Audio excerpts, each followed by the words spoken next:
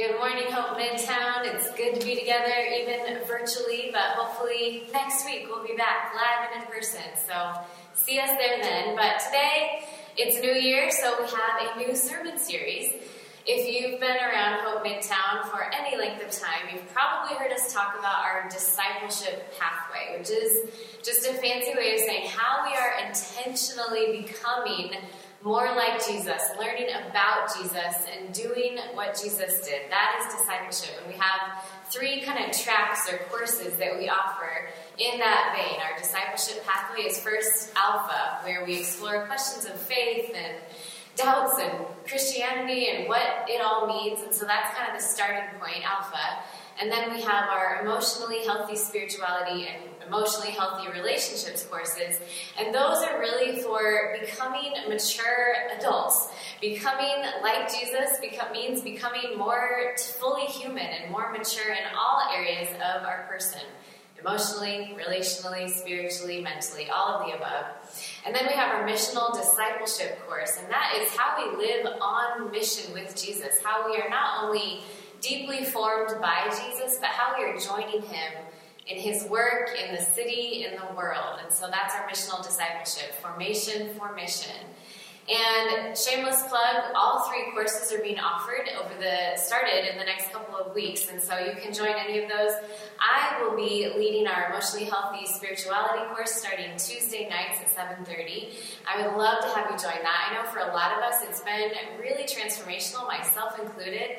If you haven't jumped anywhere into one of these discipleship tracks, we would love to have you join us. So you can see the link that will be dropped in the chat here in a moment and get connected, whether it's a home group, one of these courses, any way that we can just have you, invite you to this discipleship pathway, becoming more like Jesus and doing what Jesus did. We would love to have you join for that. So on Sundays, though, for these next 8 weeks, we will be having kind of a mini version of emotionally healthy spirituality during our messages. So we'll be walking through what this core aspect of discipleship, of being like Jesus, what it means in our emotional health, how our personal integrity, how the alignment of our heads, hearts, bodies, souls, how it can all be aligned with the whole of who we are. And so today we actually start with what it looks like to be emotionally unhealthy, to have an emotionally unhealthy spirituality, because truly we can only be as deeply formed, as spiritually mature as we are emotionally mature, believe it or not. And when we have a faith walk that is actually disconnected and compartmentalized from the rest of our life, that would be an unhealthy part of our spirituality. So in essence, the unhealthy spirituality, emotionally unhealthy spirituality could be being religious, but not being deeply transformed down to the depths of who we are in our inner being. Maybe it would be having the right things to say, knowing the right answers, doing the right things, but not necessarily having a right spirit in the sense that we are whole and aligned and that all aspects of our being kind of match up, but rather that there's a mismatch, there's something incongruent.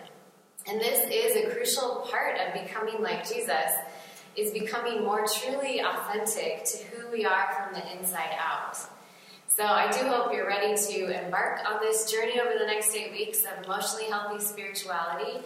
And really, this is a whole lifelong process. This transformation from all of the aspects of who we are will carry us through the rest of our lives. But I hope that you're ready to join. You can open up to Psalm 51 as I pray. Lord, we do desire transformation to the depths of who we are.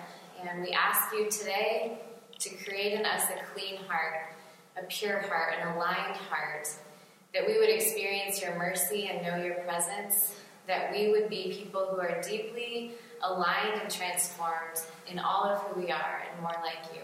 In your name we pray, amen. So there was a man, an incredibly gifted man, who from a very young age, it was clear that God's hand was especially on him. Maybe you've known people like this. Friends and family affirmed that he was uniquely called, anointed, equipped for leadership. And he was multi-talented, artistic, musical, a poet and a songwriter, athletic, mature beyond his years. He had the respect of his peers and elders alike. And he showed such great leadership potential, but was also surprisingly humble and gentle and generous and servant-hearted. And he just had one win after another and just was crushing it at everything he put his hands to. And he became the poster child for a prodigy turned high productivity, high capacity kind of leader. And his influence and performance continued to grow until he was placed in the highest level of leadership among the people that he was leading and continued to just crush it. And he was set to stay here at the top, just killing it, and was victory after victory, just looking like everything, he had everything together. Everything looked incredible from the outside in, and anyone would have thought that his life was just all together at the height of his impact until it all came crashing down. And the success and the fame and the gifting that seemed to be on him, that was so visible, from everybody else hid actually a deep brokenness, a wound, a sin on the inside, deep in his soul, which mercifully was exposed and came to the surface when it all fell apart. And this is where we find David. David, the great king of Israel, who here in Psalm 51, we see him at the lowest of lows, just incredibly broken. As we read earlier from Psalm 51, this great leader crying out, recognizing his absolute brokenness. He's here asking for mercy, begging for forgiveness, and coming clean with his sin, begging to be made right. And we meet him here in Psalm 51 in this utter mess, with a huge gap between what was seen on the outside and what must have been going on the inside. He had an incongruent spirit, mismatched between what was visible on the surface and what, like an iceberg, was much deeper. And we find the story, the chain of events that brought him to this breakdown and the eventual desperate prayer in Psalm 51. We find the story of what had led up to this in 2 Samuel 11. So you can turn there if you'd like, but you probably already know the story. So we see here in chapter 11 the chain of events that is what happened to get him to this place of the desperate prayer in Psalm 51. But before that, the previous 4 chapters, you just see victory after victory, that David is at the top of his game, win after win, and just producing, performing, pleasing. So what led him to chapter 11? The Bible doesn't mince any words, as we know, which is probably why we can assume this is true. And in chapter 11, we see that this great King David not only committed adultery, but actually forcibly took this woman Bathsheba, another man's wife, and basically raped her. There's no indication that she consented, and got her pregnant.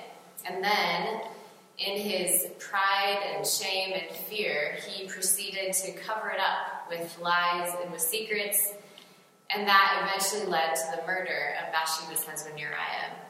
So this is not a pretty story. It's very sobering.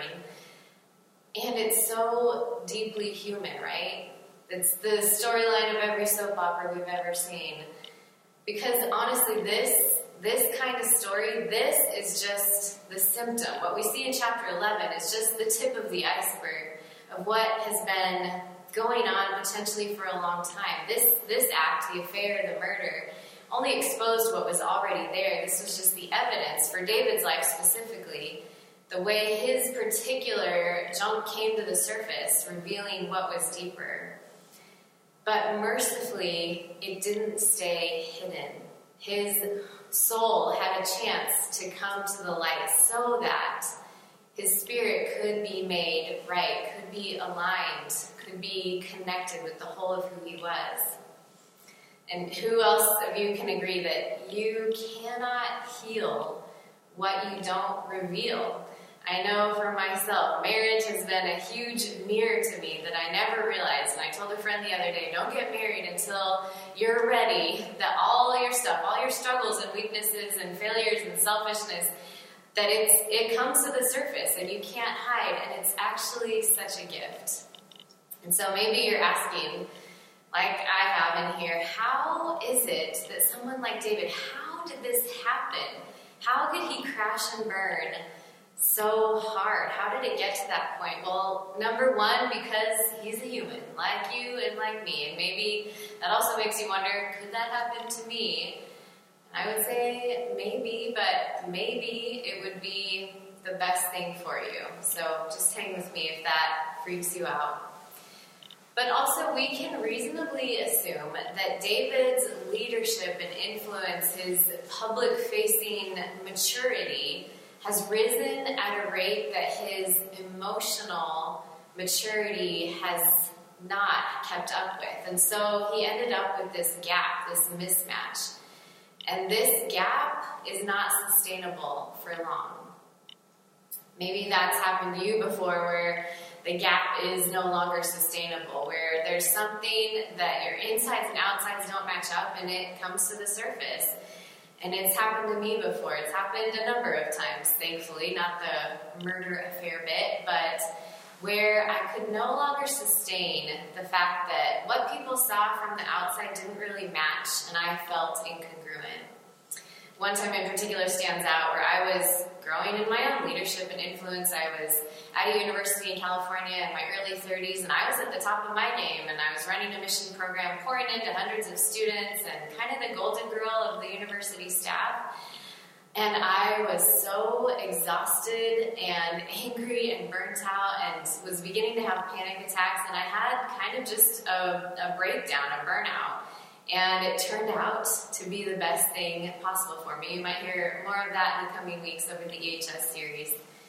But I knew that this shiny, spunky Sarah was just hiding a scared, sad Sarah underneath, and that I needed to be in the light, and that I was unhealthy physically, emotionally, spiritually, and I needed to bring it all out into the open. And so this breakdown led to a breakthrough.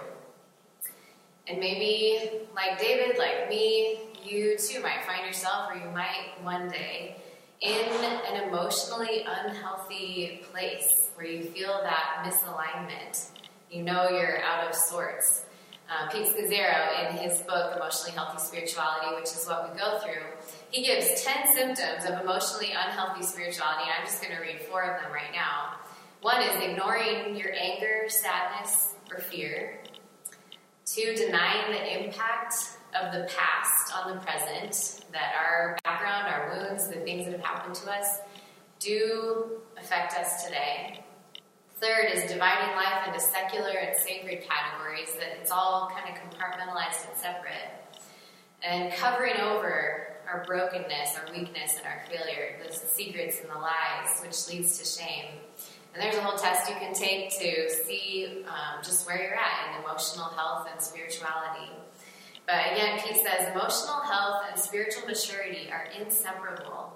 It is not possible to be spiritually mature while remaining emotionally immature. And usually it's hard to see this mismatch until there's a pain point, until there's something that causes it to prick. And when we realize that there are areas of our lives that seem to be untouched by the transforming power and grace and love of Christ.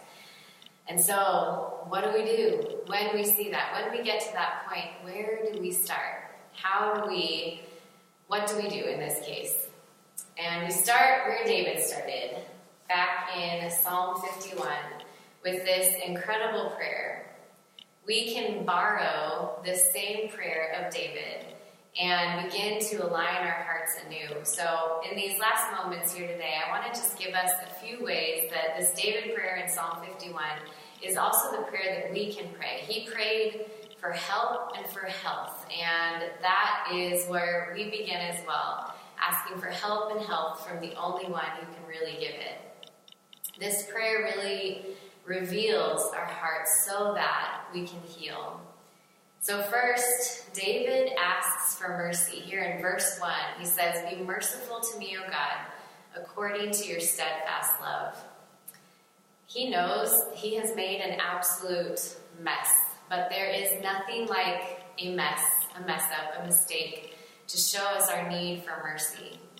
So by very definition, mercy can't truly be experienced or understood unless there is something to be merciful about, unless there is something to be forgiven. We don't actually know God's mercy until we present to him the mess.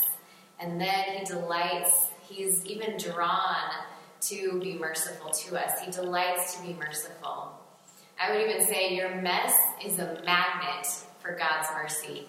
It's like this drawing that he longs to be gracious to us.